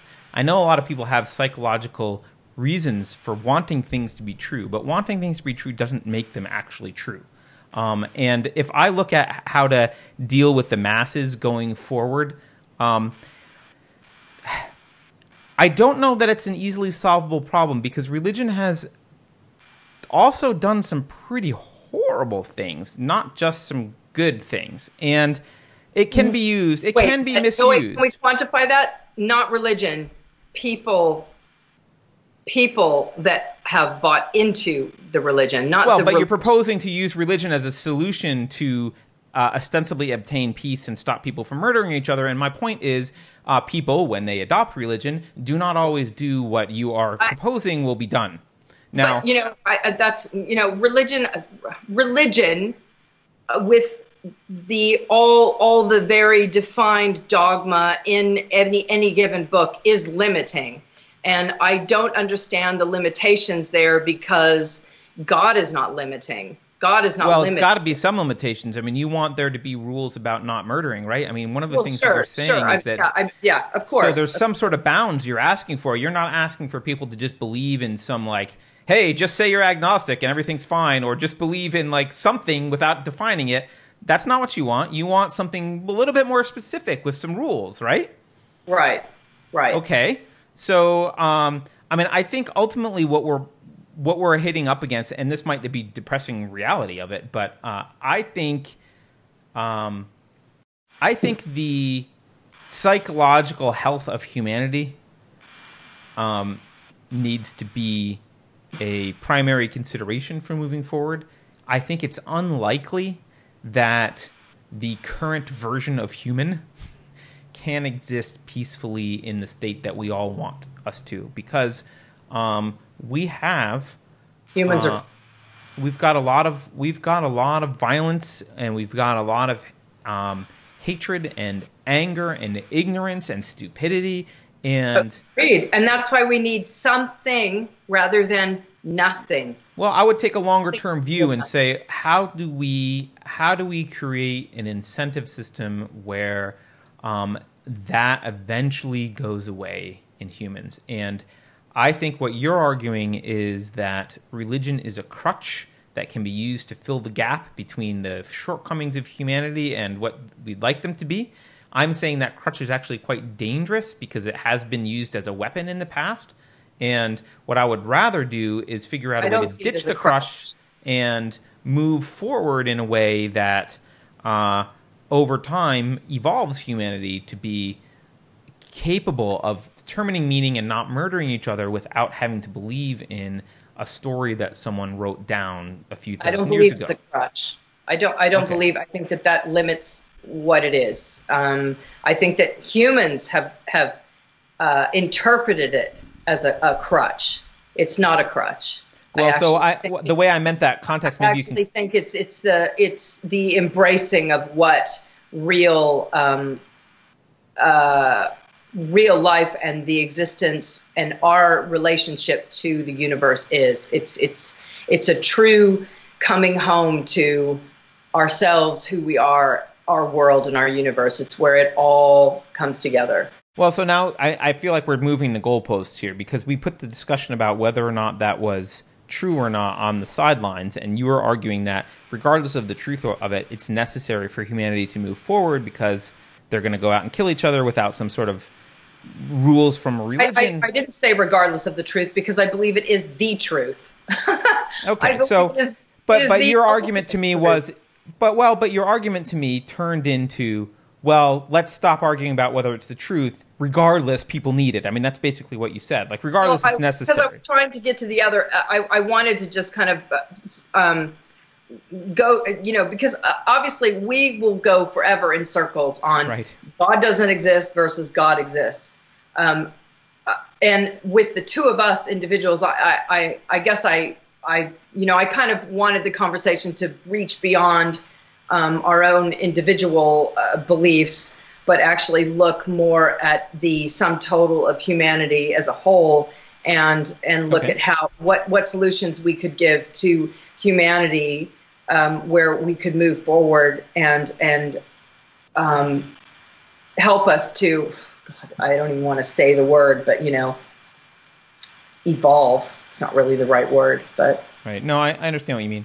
I mean, I think it is where we agree is that the tearing down of Christianity without replacing anything has wreaked havoc. What has happened often in the place of it is atheists have become state theists. They've replaced God with the state and or democracy, which are basically just other forms of tyranny, which are horrible. Right. And I do think that so where you and I disagree is what I think is needed is I'll say a rational, I don't want to call it a renaissance because it hasn't really happened already, but a building of a very simple structure of beliefs that is not based on a God, so that people who look at the God stuff and say, I want to be an atheist, I don't believe in God, still have something to help them make sense of ethical, proper ethical behavior and metaphysical truths without turning to, well, what's true is what everyone votes, or the state is the ultimate arbiter of morality. And I don't think we're actually far away from that. I think there's a lot of people that have laid groundwork for that, and it could totally be done. I think that there are a small percentage of people like you that are satisfied with that idea, and to have this kind of set of ethics and morals that aren't based on God. I'm saying that those can be. I'm saying that those can be applied to other. I know you're going to say other people can't do that. But my point is, it's the responsibility of us to make it. I think they can do it. We need to make it digestible. Religion was made very digestible and very easy to understand. Right? Most Christians don't read the Bible; they just hear what the preacher says. So we can make it it can be made digestible to people. It doesn't require a degree in philosophy. It doesn't require hours and hours of philosophic research and thinking about the topic. We can make it relatively digestible to people. That should be our goal. My biggest concern, though, is I do believe that most humans have a very deep need for the idea of something behind the nothing. I do believe that. I think that there's a small percentage of humans that don't need that, like you. I would say the vast majority of humanity actually does need to know that there is something behind the nothing. And I know that's something that you can't necessarily relate to on a personal level. Right. And, for me, just like I can't relate. And the reason I left, my fundamentalist church was because I can't relate to the tunnel vision of thought that is limited to the dogma that is, word for word from the Bible. I couldn't abide by that. Right. But the vast majority of humanity does need something behind the nothing. Now, if the small majority that is fine like you, then, I'm actually thrilled that you agree that there needs to be some sort of structure built. Because what we have to what's happened is we've thrown the baby out with the bathwater. Atheism and scientism has taken over, but they've taken over with, it's just bulldozed. It's just bulldozed. There's nothing there. And they didn't build anything, and some evil people came along and said, science says Marxism, which science doesn't say. Right. And exactly. So that's to wrap this up, because it's been a really long conversation, and I really should call this person because I've called twice. Sure. Is that's what we need to try and achieve. And that was my whole reason for wanting to talk about this. I mean, of course, we're going to go down that rabbit hole, and I hope we haven't bored people. But I think it's really important for humanity. I think it's really important. I do. Well, if you're right so I do think humans tend to anthropomorphize. If you're right that there's some psychological need for humans to believe in some thing behind stuff or whatever, if that is a psychological need for humans, that presents a pretty tough problem to solve. Well, see, if it's not true. To explain to you, there are places where science and God do converge. Where math and God converges. There are places where that happens, and you can discount it. That's fine. I give you that. All of our, the way we think, we're free to think as we think. But I'm convinced by it, and I'm not an idiot. I don't want to just believe that. That's why I'm saying about with Christianity, there's aspects that I'm thinking, finding that a little bit difficult, you know? I mean, I'm finding that a little bit difficult. Was Mary a virgin? Does it even matter? I don't know. You know, I mean, is that sacrilege for me to say that? Well, you know, whatever. Yeah. I don't know that aspect matters to me. But anyway, look, I better go. Yeah, fair enough. Yeah. But look, I mean, I do think it's a problem that we need to build some sort of structure. I do, and I do think it's a problem if that structure, if human psychology is such that it requires something to be true, regardless of whether that thing is true. That if humans need to believe in something, regardless of whether that's true, that's a problem. And I am confident that we can overcome that problem in humans, but I understand that you're not, and that you don't believe there's a conflict anyway. So there's our impasse. But it's been a fun conversation. Hopefully we haven't bored people. I don't know.